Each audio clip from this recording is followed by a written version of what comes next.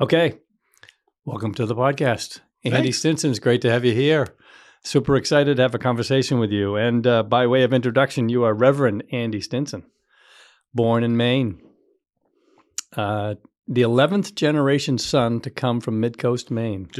And so they started in Merrymeeting Bay. The homestead was in Aroostook, and we're 5 miles from that. So Yes. I mean, we can go. We could get in the car right now, go down and touch the graves of the first ones that came over. In what time frame? 1718. 1718. Yeah. So it's when I come across the bridge, there's a palpable exhale. Yeah, nice. Okay. I am in my roots. Exactly right. Yeah. Roots run deep. You joined the U.S. Army Reserves in 1986, becoming an infantryman and graduating from the U.S. Army Airborne School. You gained an ROTC scholarship in 1989 and graduated from the University of Maine in 1991. Southern Maine, thank you very much. Southern Maine, Huskies. thank you. Yes, Huskies. yes. After college, you accepted a commission in the United States Army Reserve as a second lieutenant in the Transportation Corps. I wanted to fly helicopters, but I couldn't hear. So they gave me a truck, which is a lot less dangerous than a helicopter if you can't hear. Because you can't hear in a truck anyway. I was going to say, you can't hear in a truck either. Exactly. And you worked as a commercial diver, fisherman on the coast of Maine, eventually running your own boat and buying seafood for export. And during this time, you became a member of the Swedenborgian Church in Portland, Maine. 4 years later, you received a call to the ministry and left fishing to attend Andover Newton Theological School and the Swedenborg School of Religion in Newton, Massachusetts. Right. Yeah. Ordained in the Swedenborgian Church in 1999. It's usually a soft G, Swedenborgian. Swedenborgian, thank you. So, Please. yeah. Yes. Correct me whenever. I can use lots of correction. Swedenborgian Church in 1999 when you also became a chaplain in the Army Reserve. Currently serving as senior pastor, First Congregational Church of Fall River, Massachusetts. And prior to that, pastor in Warren, Maine. And intermixed in this, I haven't got timestamps right exactly, but you were command chaplain in the United States Army, 804th Medical Brigade in Baghdad. We were the senior, we were the medical task force for the country of Iraq. So essentially, if you got really, everybody had their own doctors, but if you got really hurt, you came to see us. So we had 3 hospitals, one in the north, one in the center, one in the south, and you provided essentially trauma care for for soldiers throughout Iraq. I was the senior chaplain. I had 7 chaplains that worked for me, basically 2 at each hospital. And then I had one that was a behavioral health guy, so he would kind of do circulation and kind of try to tend mental health. Were these hospitals bricks and mortar, or were they? They were at this point, yeah, they were a bricks and mortar. They'd been, So I was there in 2011. We were kind of the last rotation, a full rotation of the war there. So they'd been there for 10 years. So, I say it was a little like coming into the end of a concert. You can tell a lot of stuff has happened, but you don't quite know, like you weren't present for it in that. So, but there's still stuff happening, but it was, there had been a presence there for 10 years. So yeah, every place we had, there might've been some tent, kind of, accoutrement to it, but it was mostly, they had taken over Iraqi buildings. So they were pretty much brick and mortar places, and some of them, interesting in terms of what you found in them. So, yeah, I'm sure. Yeah. You're a pastoral care coordinator at Penn Bay Healthcare, providing pastoral care and coverage for 109 medical bed clinic care facility, as well as emergency and on-call coverage, and hospice chaplain, which was the most of my work there. Most of it was end of life care. Yeah. In terms of the priorities of need, simply, when you're only one and you've got a pretty big population and they were no all-in hospice at the time. That was their primary care. So, so that was, and a lot of that was in-home care, which was kind of fun too. So, yeah. the traveling doctor. Yeah. Chaplain. Exactly. Yeah, chaplain. exactly. Yep. Yeah. And you were senior pastor of the Church of the Holy City in Washington, D.C. I was. Yeah. I sit 5 blocks from the White House. That's amazing. Yeah. The one thing I learned out of that was that Harry Truman was right. You want a friend in D.C., bring a dog. It's a tough town. So I was there for a year for a reason. Shake the dust from your sandals on the way out. I wasn't what they wanted and they weren't what I wanted. And so we made a mutual decision. Excellent. I also have in here Operations Center Chaplain. Is this continuation of the Baghdad Surface Deployment and Distribution Command, U.S. Army, provided and coordinated spiritual care for 3,800? Yeah, so I was mobilized in 2002 with the Surface Deployment and Distribution Command. So they were, and basically what they did is all the ammunition that moves in America and everything that moves overseas by water and that gets loaded on ships, that's their job.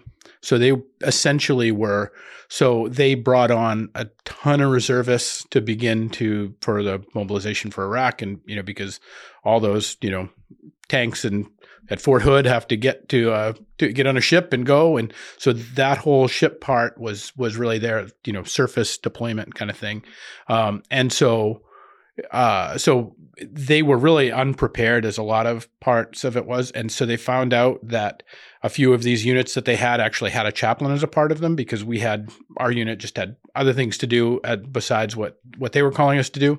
And so they were like, "Oh, good, a chaplain!" And so insert chaplain. Yeah, exactly. So I was way out of my depth, and it was a real gift. But I had no business being where I was doing what I was doing. But it was a great adventure in that regard. So I got to see parts of America that.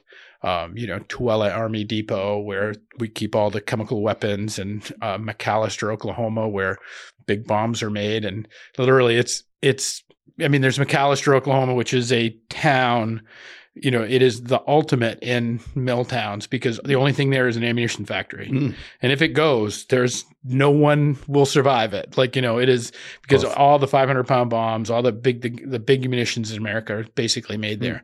And so it's on the prairie and you just kind of go up to it like Oz, it's just up there on the horizon and you just keep driving and it's never going to get there. You never get there. And yeah. And they were kind of giving us a little walk around as I would go there to basically our soldiers were kind of stationed around the United States. So I'd go there to kind of, do some visitation and just see how they were doing, see what other issues are coming up and that kind of stuff, as weird as it was, in some ways it was a really odd deployment for them because they're not, overseas, they're not doing sort of stuff, but they still have a critical function, but they're also, their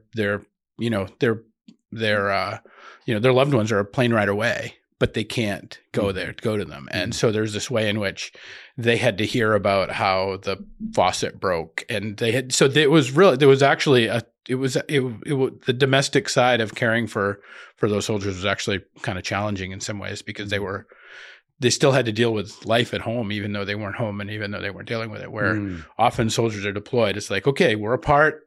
Hopefully you can work it out and we'll work it out and we'll figure it out when we get back together. But it's very different. So anyway, so we get there and they show us around and there was a big bang. And one of the guys I was with just jumped and he says, and the guy giving the tour, he says, "Don't jump. You'll never feel it coming. If something really blows up here, you'll never feel it coming. No need to jump. No need to jump. You should not be anxious here at all because you'll never know. You'll just wake up in the spiritual world. That's it." Wow. So yeah. Interesting. And in 2013, on your birthday, I understand you retired. I did. From the U.S. Army Reserve and 26 years of service. Yep. Thank you for that. And you're married to Kristen, 2 sons, 2 grandchildren. 3 now. 3 now. Yeah. Just 6 months. Ooh, that's right. Yeah. Yes, that is Timmy. right. And I have in the notes here that you are cursed with a love of sailing. I know where your boat is. Exactly. And other hobbies include reading, finding great podcasts, gaming, shooting, and discerning the Lord's next call. Yeah. And I think after reading through that and discussing that, it's safe to say that it's sort of the Johnny Cash song. I've been everywhere, man. And I guess on a final introductory note, I just jotted down that you're a formidable man on a mission. And a little story that's kind of sums this up on a physical nature. So you're a wrestler in high school. I was. Yeah. Yep. Good wrestler in high school. And plug, by the way, the podcast you did with Jim Coffin, just terrific. I've listened to it twice. It's just epic. Like there's so much in that. Yep. I really so appreciate that. Like, I've always thought like he's a guy that somebody needs to give a microphone to, and I'm so grateful you did. Yeah. So we'll do it again with him because we only scratched the surface. Yeah, absolutely. Barely. For sure. Right, yeah. So wrestler in high school and coached by Jim Coffin. And so not too long ago, there's a pool table in your parents' house that needs to come out. It's going to be gifted to Chop Point Camp down the road from us. And it's got to come out from the basement, and there's a few stairs, and we've got a ramp set up. And we've done all the engineering that we can do. The rest is up to the horsepower created by humans. So I'm on the top. You're on the back, I think with Benjamin. I think Mike was on the top with me, your brother. And when it was go time, there was this tremendous surge of energy that came from the backside of that pool table. And all of a sudden we were out. And I was expecting this struggle, but not with a formidable man with a mission on the other side. It was amazing. Yeah, it was good. Yeah. Well, I've got about one speed. So it's just, go. It's not the fastest speed. It is not the slowest speed, but it's just go. It's go, Yeah. So, yeah. And sometimes it serves me. Sometimes it doesn't. But yeah. So questions. What made you decide to enter the military? And did you sign up before you graduated? Yeah. I actually graduated from high school early. So I graduated. I had enough credits to graduate in June or in January rather. And so I wanted to go to school in the fall, but in order to get the initial training done and then get back into my reserve unit and all that sort of stuff, I managed to finagle it so that I could leave. I left in March of that year to be able to get back by July or so to get all my training done. So then I could kind of step off for college in the fall. So that was kind of that was the plan. Where'd you go? Where's your training? For training? Yeah. Fort Benning, Georgia. Okay. So one of the things is, I don't know, the bio kind of makes me sound cosmopolitan or whatever. No, not cosmopolitan, but that's probably the wrong word. But let's straighten them out, Andy. But I had never spent the night outside the state of Maine. Really? The first time I spent the night outside of the state of Maine was in Fort Benning, Georgia, which was educational. So it was not exactly a warm reception into the outer realms of the world. So you're there with how many recruits? So you end up, the first night you get there, they basically are, they just throw you in this big kind of warehouse with bunk beds and you spent the night there, and it's March and I'm in Georgia. And so I'm already, it's midnight and I'm sweating, and so the whole thing, it's just entirely then that morning they put you on a bus and you report to your unit, and then there's a lot of people screaming at you for a long time and you do a lot of push-ups. So, so why what made you decide military though? Well, I wanted to go to school. My brother's always had kind of you can say I have some bull in me, but he's got couple, and not the and the worker bull and the working bull kind. Yeah, exactly. Not the other kind. He is, and so he had kind of plotted a great path for him through Maine Maritime Academy, and so I'm kind of casting around. I don't have that kind of vision and stuff, but I know. I think that this is a way to kind of get there, but and to get into school and all that. But also, I'd started I'd started gaming when I was probably 9 or 10 at a little place down in Bath. It's called the Toy Soldier. And it was filled with mostly, there was largely a wargaming crowd, and it was filled with, either kind of these retired veterans and all this sort of stuff. And it's a little kind of, Red Badge of Courage-ish, where, I just heard the stories of, service and what had happened. And I'm super grateful for that community because, as I said, I didn't spend the night outside the state of Maine until I joined the Army. I had a pretty, a great education, whatever, but I had a pretty sheltered life in terms of what and that's not bad, but it's certainly a question of what, of options, of what does the world look like, and how is there a bigger world, and outside of the peninsula, the two peninsulas we kind of inhabit here. Right. So, and so I felt like that was kind of the way in which, it sounds a little cliche in terms of kind of join the Army and see the world sort of thing, but there's, meet exotic people and kill them. But it was a real sense of that. And, and my home life was challenging. And so I really felt like I needed, up and out was kind of the right place. Like there was this. Your father was a Marine. My dad was, yeah. So my grandfather was in the Navy. So my father joined the Marines, and so he was a Marine, and so I joined the Army. Rounding things out. Yeah. So, yeah. And how did you pick the Army? So I think a number of the Army was really the, I had a romantic sense of it at that time. I joined the infantry, I did the ASVAB test, and I had all these kind of, the recruiter was working really hard to sell me on other stuff because I was smart enough to do other things but I really wanted to join the infantry. Like I wanted there's really, there's a lot of different communities within the Army. And one of them is the people who there's people who have jobs, and then there are people whose jobs it is to do violence. And they're actually fairly separate. Everybody's in the Army, but they're different qualities of people. And I really felt like I wanted to start in that place. You might call me an angry young man. I don't know. But there was a way in which that it seemed like, a formidable that's where the challenge was. You know what I mean? That's where the challenge was. Like I could go be a map maker guy or something, and like that's not the challenge, And I think, part of it coming out of the wrestling room, was just like, bring it. Yeah, like how do I stick that guy? And this isn't a question of how do I not, how do I get away with the least? This is a question of how do I leave the most on the mat? And that to me seemed like the place that's the place you do that, so that's kind of part of that story. Yeah.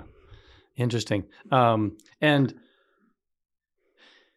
so because it was you were military, ministry, got your ordination, and then back to military. So you were in and out of those. So, but at the same, so go ahead. Yeah. I mean, that's just part of the nature of the reserve component is that you're, they don't need you till they need you. And then when they need you, nobody else will do. So, and then you go. So, it made for a pretty quixotic life in that regard, that, to get established somewhere and then realize, okay, we're, so I have a lot of heart for you Guard and Reserve soldiers, because I really believe, it's one thing to be in the active component and doing it. And then, you put on the same clothes and they send you somewhere else, but you're always putting on the same clothes.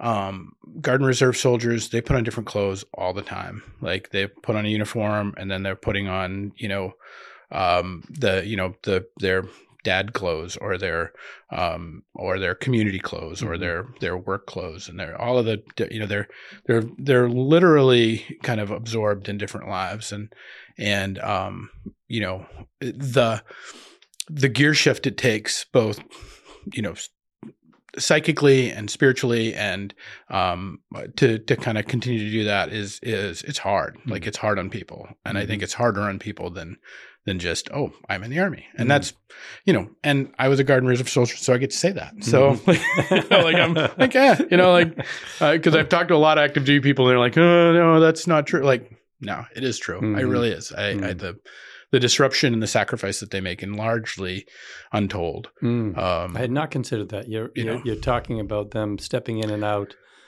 of harm's way, I guess. Right. To some extent. Absolutely. To a large extent. I'm sorry. I didn't mean to belittle that, but they are in and out of it almost, and at their choosing, and yet at the calling. Right. Yeah. Right. You know. Interesting.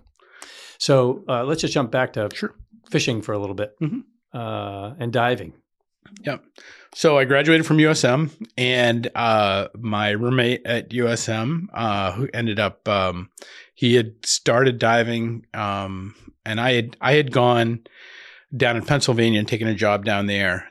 It was actually working with kids who were kind of on the margins. So, and I started doing that work, and it really didn't suit me.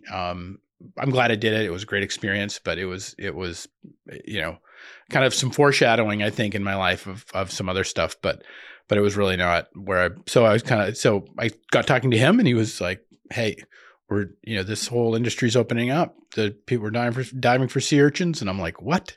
It's like, sea urchins. It's like, guys. So I basically, things on the bottom. I basically had never dove. I drove back to Maine with my last $500,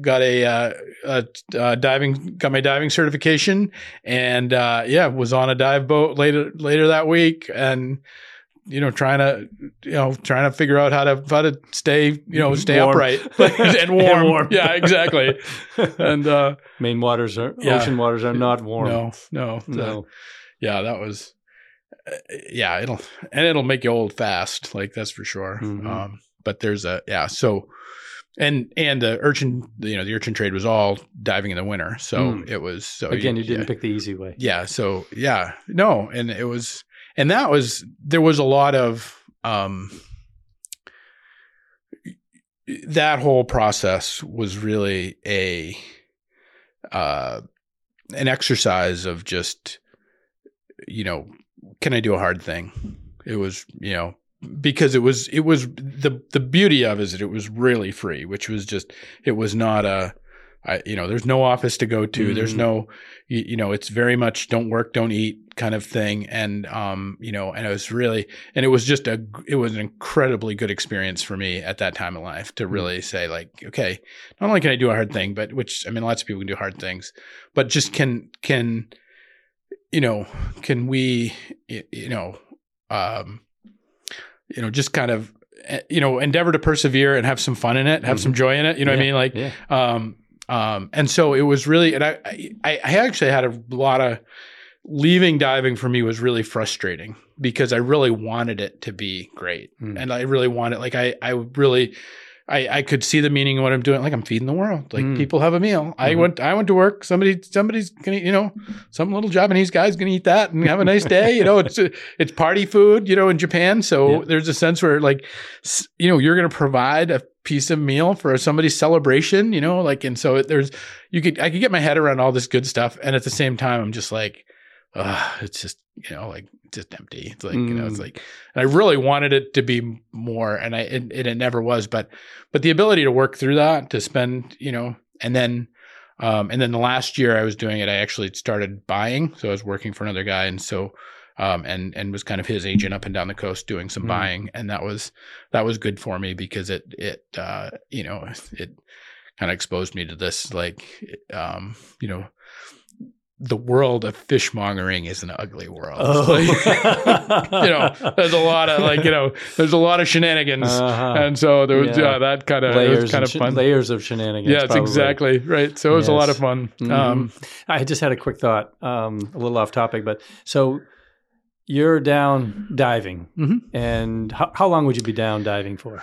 Probably. So we'd usually do between 4 and 6 tanks a day. So, you get about an hour out of a tank when, because we were working. So, and so you wanted to maximize bottom time, and, we were in good shape. Mm-hmm. So we do, we do a lot of skip breathing. So, and, where it's kind of this kind of thing you can do, like where you breathe every time instead of doing that, you breathe every other time. So you kind of get a little longer out of a tank, and just the little tricks of the trade that we would do just to stay on the bottom. So 4 to 5 was about the average day. 6 was a big day. Like it either meant we were having a really good day and we were slaying them, or we were having a really bad day and we needed to put something on the board. So it was it was either one of those, but yeah. So my thought is, you're down there. This is well before they had waterproof any kind of music, or you're not. I guess my point is, you're not listening to podcasts or music while you're down there. You're listening to your own breathing. So you're listening to your breathing. Although my buddy did make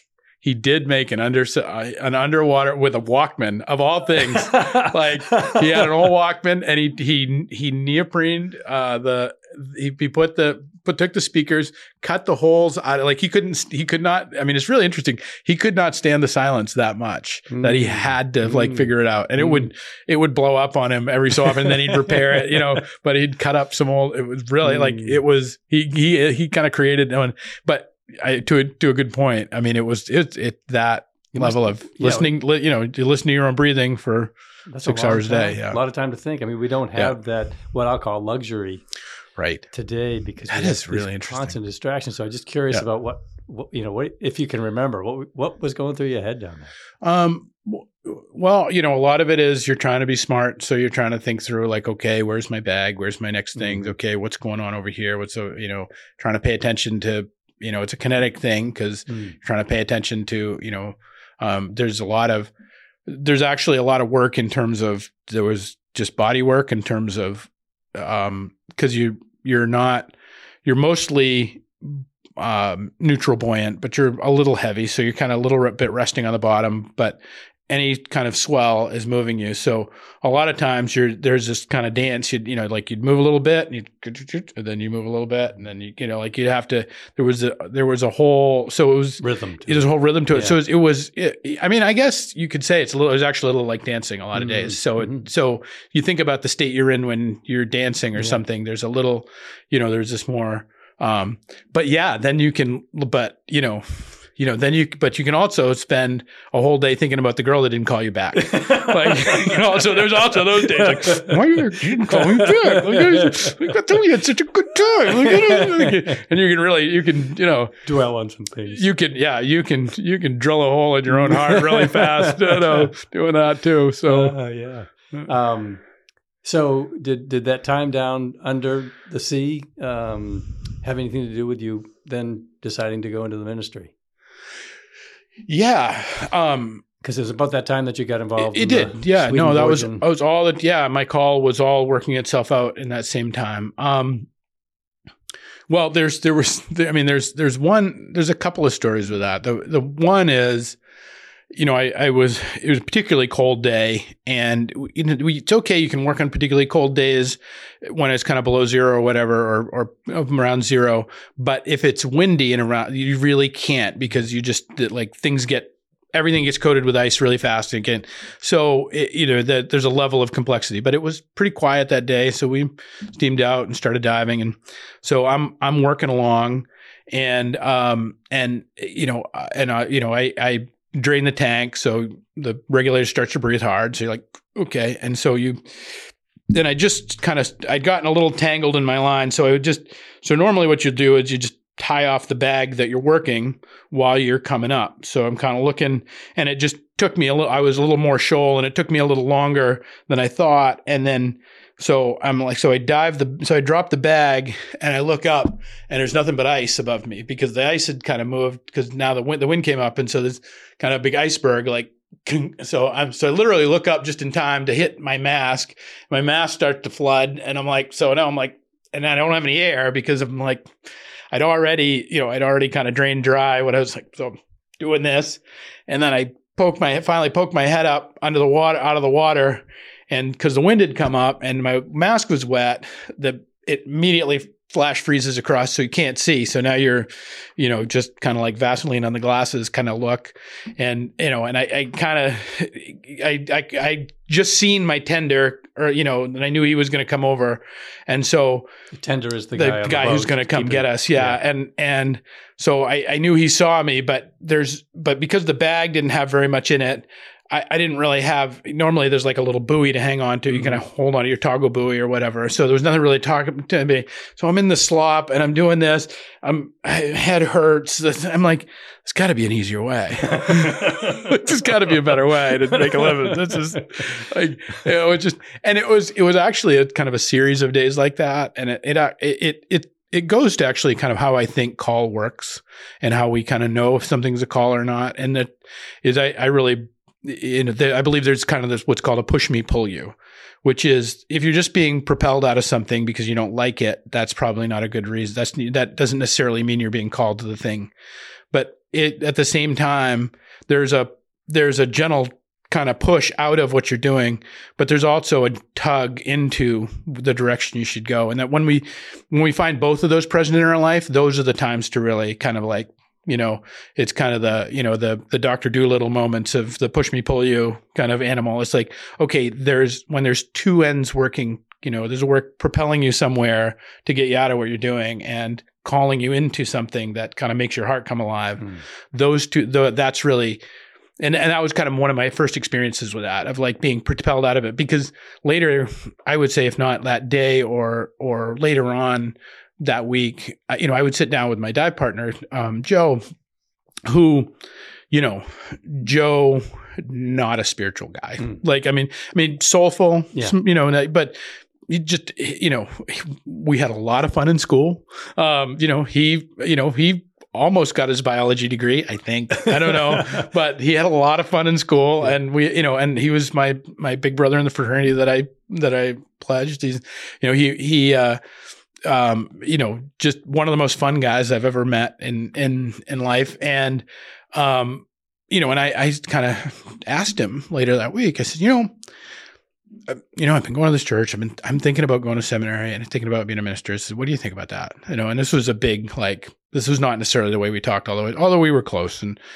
And he said that words that were just not the way that he talked. They were not even his words. He says, Andy, you minister to people. Your presence ministers to people, and you care for them. If you choose to go to school and do that professionally, that's great, but you're always going to do that no matter where you go. And I was like, son of a, like, oh, I hate you right now.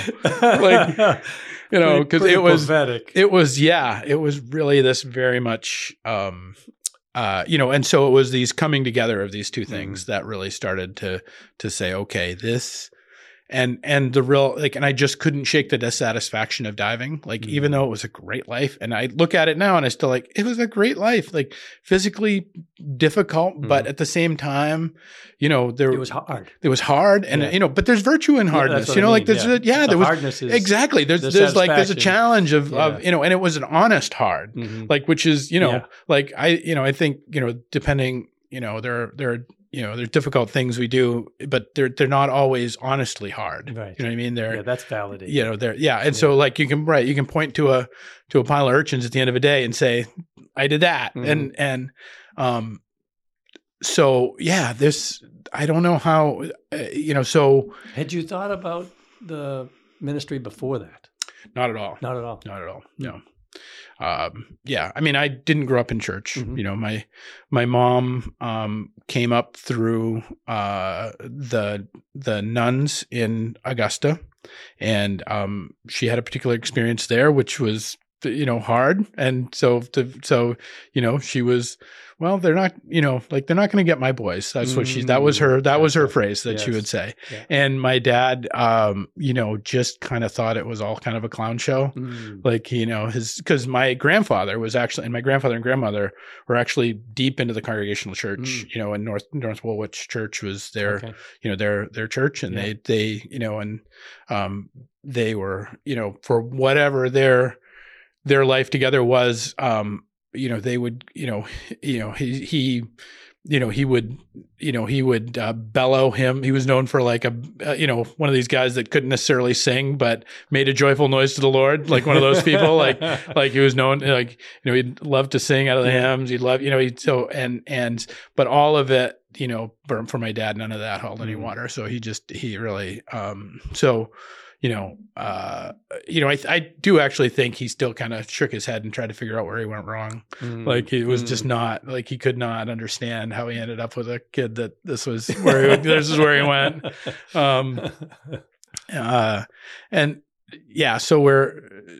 So I had, no one was more shocked than me. No one was more shocked than me. And in fact, I mean, that's kind of Joe's statement was that like Joe. So other people could see it in, that, they could see that. Yeah. This was a big shift, you mean? Or no, I mean, other people could see like what my friend Joe had said, about like, this is what, this is who you are and this is what you'll do if you choose to go. Yeah. My roommate Joe. Yeah. So, other people could see it in me before I could see it. Mm-hmm. Yes. Which I think is often true. For many of us, we can see, which I think is in many ways just the power of, having a generation ahead of us that will admire us, because they can see things in us we can't see, and that need to point those out. Yes. So before they either go off the rails or they die on the vine or whatever. So you had been through your military training. You'd been in the reserve, and you still are at that point in time, right? Yep. And you've gotten your ordination. And did you see the connection with those two things coming together at that time? I actually was going to get out. You were? When I got ordained, I was going to get out. I felt like I'd gotten the t-shirts that I wanted to get. I'd done the things I wanted to do. I really wanted the life of the church to kind of be central. Like I wanted that to be important. I felt like this, I knew what it was to be a reservist, and it's hard, and I didn't know how all that would work even as a chaplain. And so I was really I had everything set to just kind of let myself go once I got ordained. But September 11th happened. And I started having, and there was quite the obvious that there's going to be a need.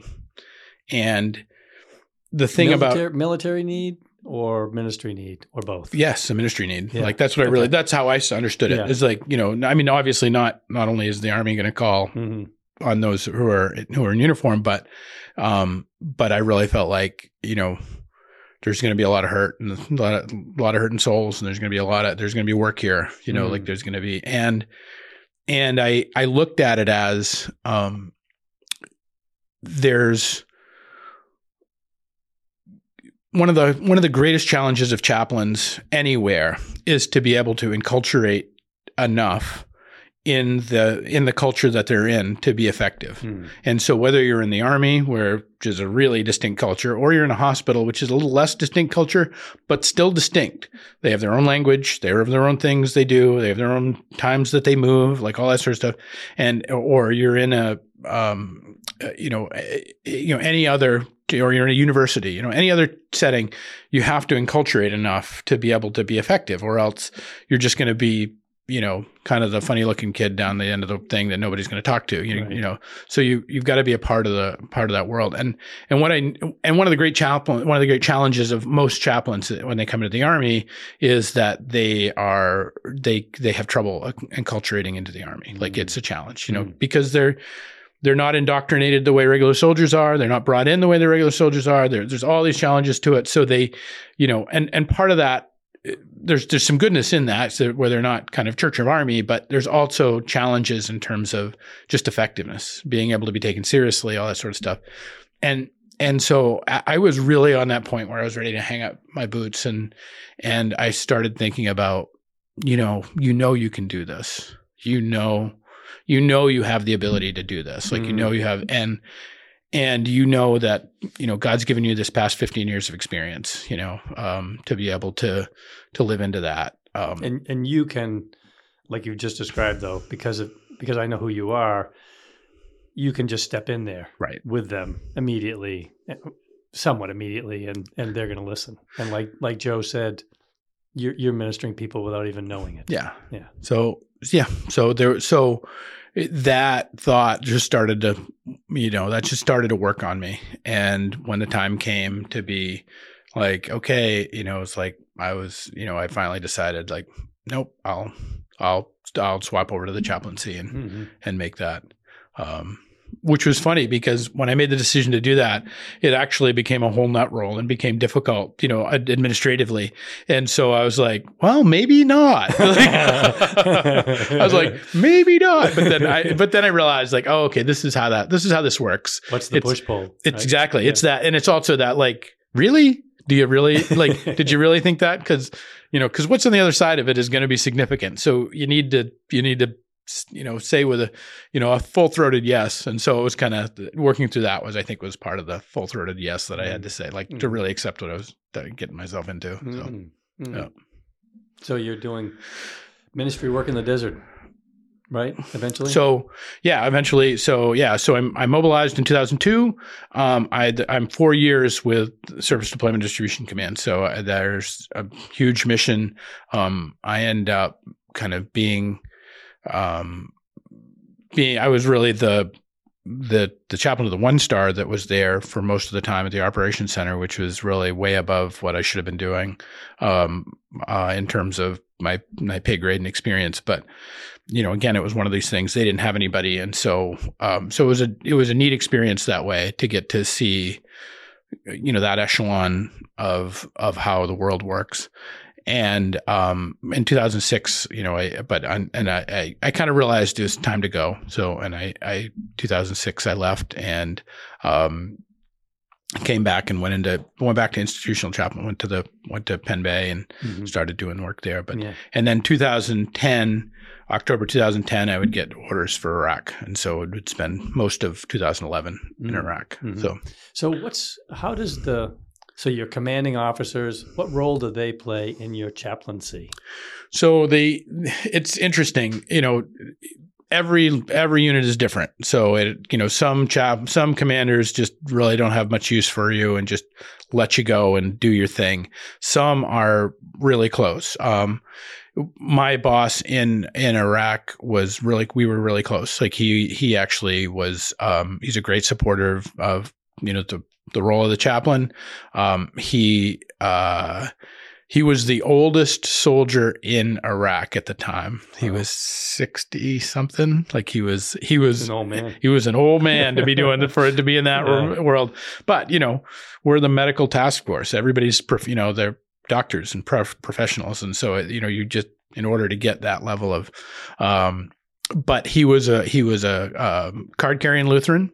And, I ended up being basically the pastor to what was called the traditional service. So essentially the liturgical Protestant service, because everybody else, all my peers there were just, tambourine banging Baptists, and they were great. Like they were good. They cared about soldiers, but they just, there was this need for a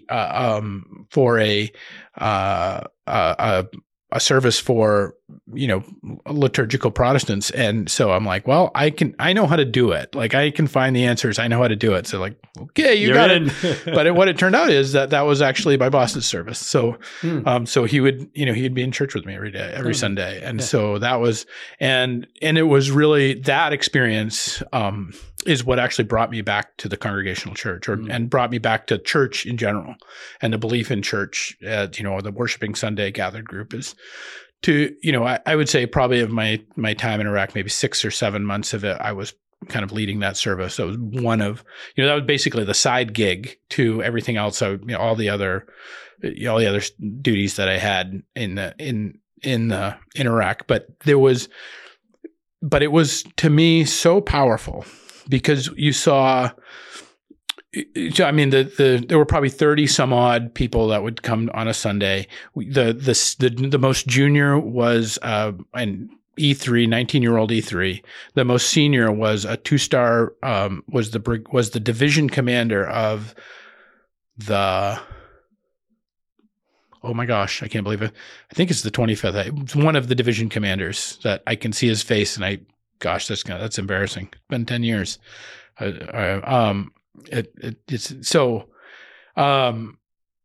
So he ends up, and yet that little group would come together on a Sunday, and they would kind of check in on each other's lives, and they would support each other, and they would encourage one another. And you have these people like who are literally living out this kind of, love one another as I've loved you kind of command to journey through something hard together, even though they're not in it. They're not, the only thing binding them together is the common cup. And to see the way that the Spirit became present with that little group over time, and the way that it was both an encouragement in a dark time. It was just all the good things. And truly, the presence of God was in it. And so I'm like, and it just really, it was a punch in the face for me, because I'd really kind of made the decision, I think, that I was going to be kind of an institutional chaplain guy at that point. Like there's a path for that, and you can get the, all the things, and you can do all that. And I'd been, that's kind of what I was doing in the reserves. So, and the church was, churches are a pain in the neck, man. Like their work, they're hard. And so there's this way in which I was like, I'm just going to go find myself a good hospital somewhere, and, whatever, I kind of had this little kind of narrative I'd had worked out in the back of my head. And I kind of realized, having spent that time with that group, that no, it's actually in the worshiping body that all the good things happen, and nothing else that doesn't. Like it really is, like, not to say that when I go to a bedside at a hospital, there's not, I'm not bringing, the care and presence and all that sort of stuff, and the Word of God, but all of that is generated on any given Sunday morning. All of that matters because there was a community behind it, because there was a body that is incarnated into this world that has in it a presence of holiness and Spirit that can then go out in the world and do things.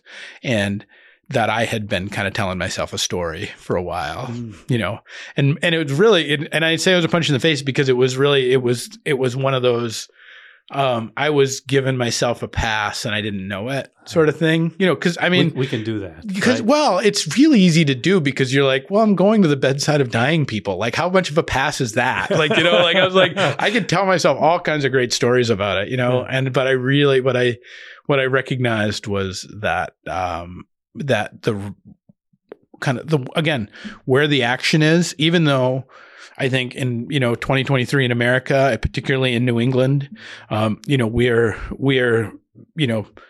50, 49, 47, 48, and 46 for church attendance in America. Mm-hmm. Those are the New England states. Maine is 47th, Massachusetts is 49th. So, we're not exactly and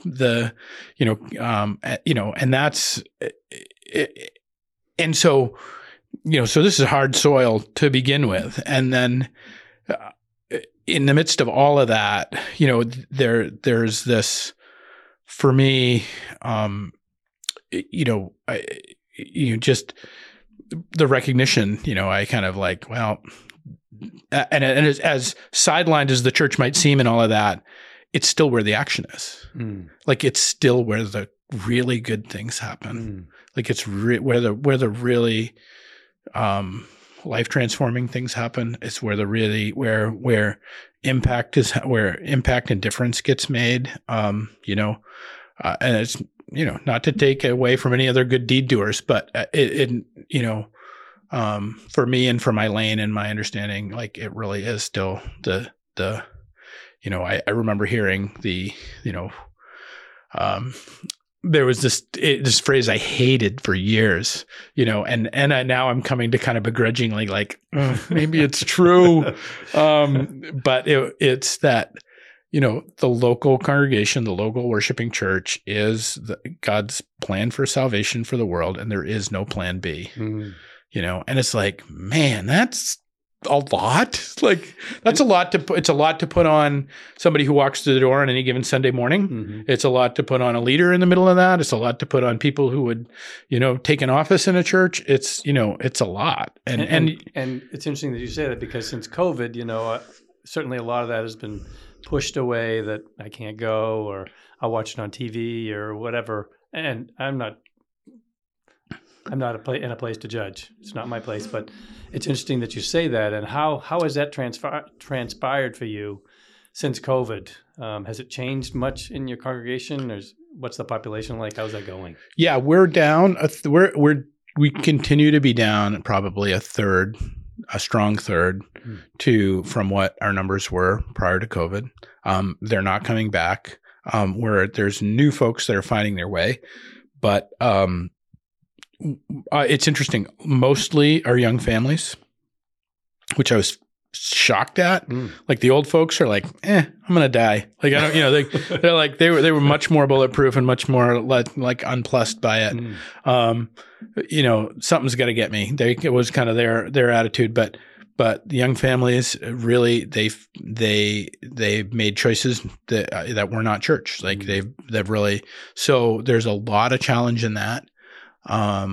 It as a leadership kind of issue, like that whole time, and even now, is still the single greatest leadership challenge of what I've encountered, and I mean, I don't know how good a leader I actually am, but it's hard. Like, it was hard. We were off the platform for 11 weeks. Like, that was kind of, and then and finally we made the decision. We're like, nope, we're doing it no matter what. And so, we're blessed with a big sanctuary, and not as, so we could figure some things out to kind of spread out. Spread out. And, I mean, just kind of play pretend. Yeah, but I mean, we're all playing, and we all know we're playing pretend, but it's, and I'm comfortable with that. Sometimes you need to play pretend, like sometimes you need to do that. And so I was, because the goal wasn't being right. The goal was keeping the body together. Right. And so it's like, okay, what is it going to do? How are we going to, how do we create a space that people could best feel they could move into it? And so, and that's like, I do a live stream. I started, when it first kicked off, I started doing a live stream so I did a live stream every day for about 90 days. Did you really? Yeah. 80 something days. Wow. Yeah. So, because I was like, I have to have something for this community to be able to know that their church is present in their life over this period of time. So people were hungry. Yeah, and they were hungry. They were, and there were ways in which they needed, what, the way I talked about it was, what it was.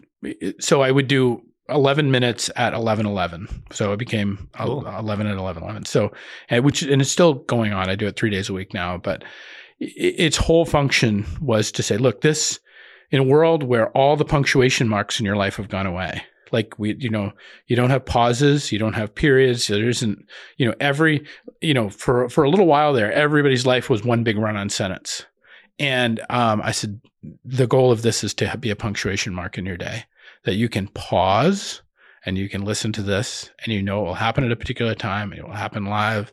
It will be here. You'll hear me, you'll hear a voice, you'll do it with, and on the live stream, you'll see other people that you know and love, and that we have a place and a space together. And so, the ability to kind of, just the kind of vague attempt to show up, it was an attempt. I don't know, I mean, there could have been better ways probably, but it was the way we did it. So, well, that's great. Now, so kind of along those lines, and it goes back to what you said about your roommate, Joe, and his comments to you. I mean, that's deep, to come from him. Yeah. Where was it really coming from? And my kind of the question that comes out of that is, so your style of encouragement to people is very unique, I think. It's very easy for people to take wisdom, advice from you because you're just there, you're present. If somebody's out there that wants to provide encouragement to others and they don't know their place, would you have advice for them? What might that be? Yeah, it's just hear the story. It's just hear the story. So it is every sacred text in the world, but Bible, true of Bible, but true of all sacred texts. The one thing they all have in common is they're a story. They have a beginning, they have a middle, they have an end, they have an arc, they have characters, they have things that they're telling us. And I think to me, what that tells us is that the most sacred thing in the world is our stories. Like literally sacredness comes through story. And so if there's somebody struggling in your world, the ability to hear their story is the single most important thing they need from you. Mm-hmm. Like it is just, there's not an answer. It's always been true, but I think it's probably never been more true than in 2023 that there's always an answer for every problem and everything that everybody has, and nobody cares and they don't matter. Like, say that again. There's an answer for every problem that you have. There's an answer for everything that's going wrong in the world, and they don't care and nobody matters, and they don't matter because we don't care and they don't matter because we're not really seeking the answer. We're not. That's not the problems of the world are. I would say they're the problems of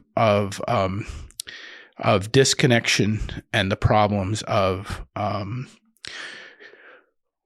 what the ancients used to call akadia, which is it's called in the seven deadly sins world is called sloth. But it's not as we understand it. It's not lack of energy or lack of work. It is spiritual inattentiveness.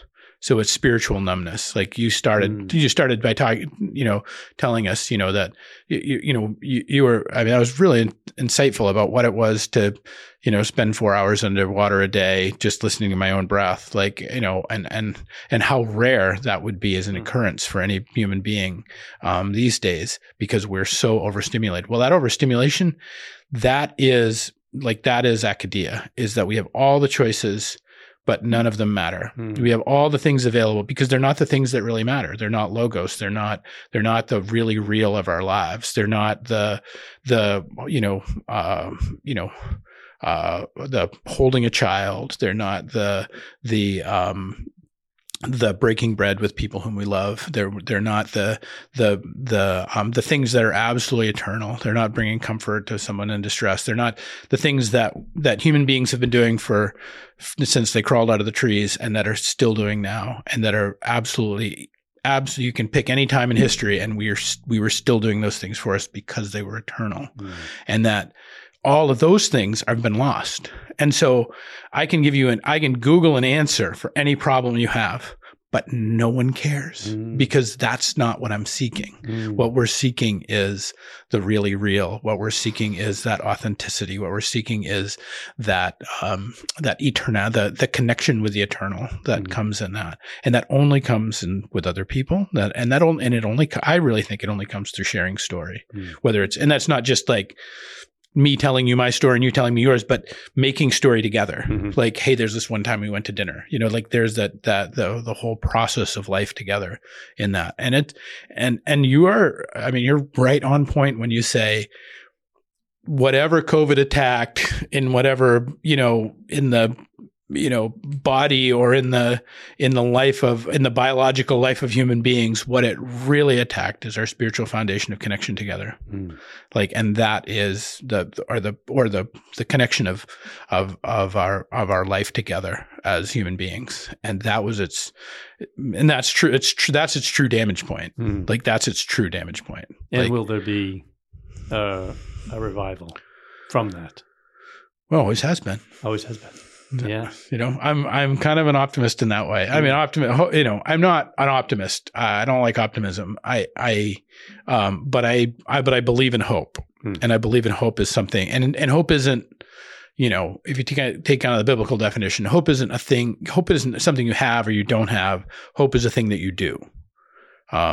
So when the Apostle Paul talks about hope, he talks about it as a kedge anchor. So he talks about an anchor. You see people with hope and they have the anchor tattoo. Well, a little bit of that is misunderstood that it's actually a kedge anchor. So when a ship would get caught on a reef or a sandbar or something, they'd lower an anchor down and put it in a smaller boat, and they'd row it out, and then they'd push it out into the water, and then the people in the larger boat would pull on the anchor, so as a kedge to pull them off it's how you get off a sandbar or something like that.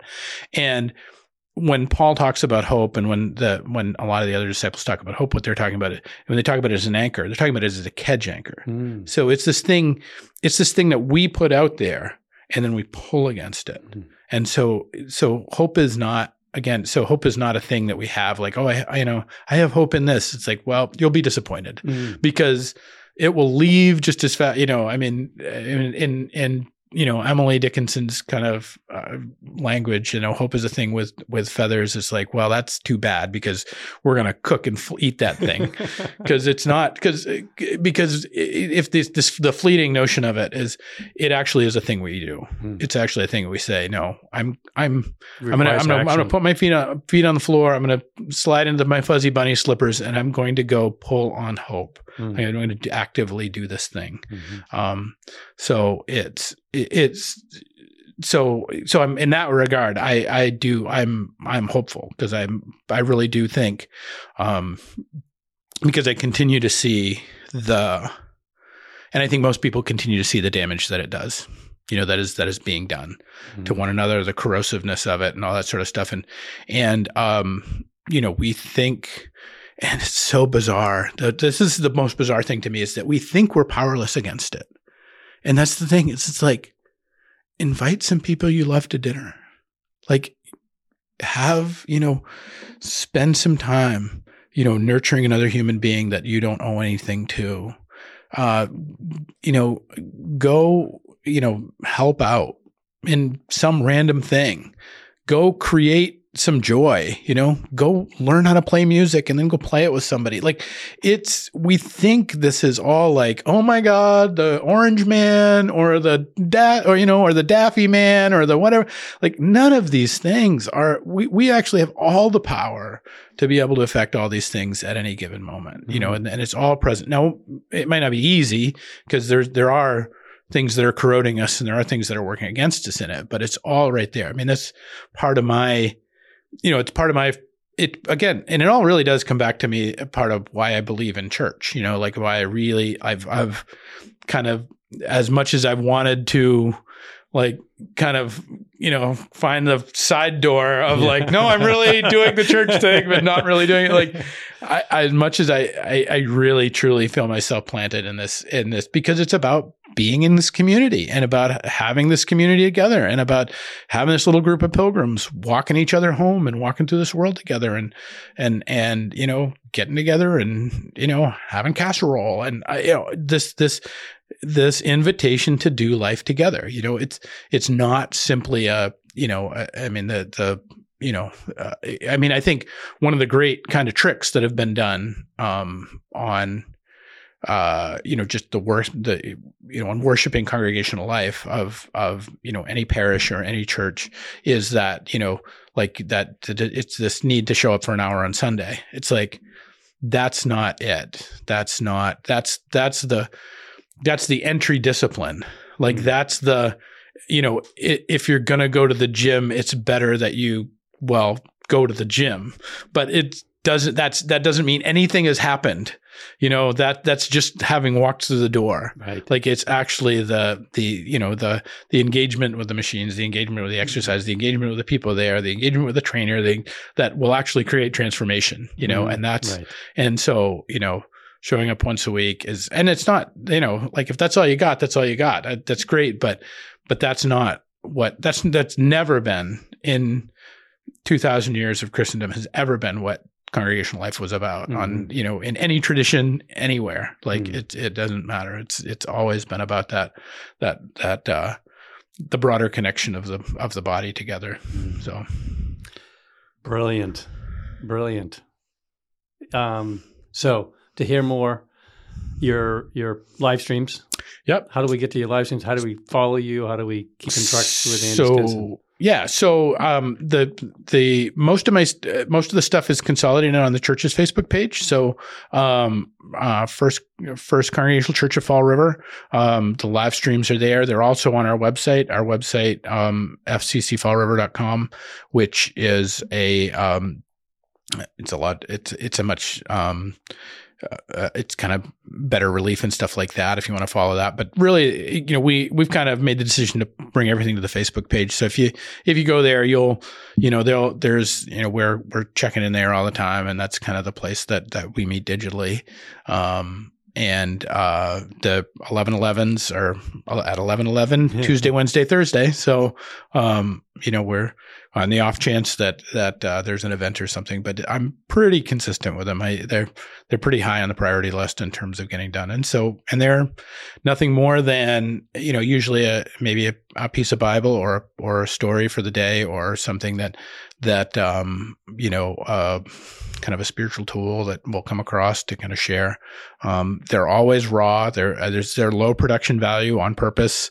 I've made decisions not to make them more than they are, because the goal is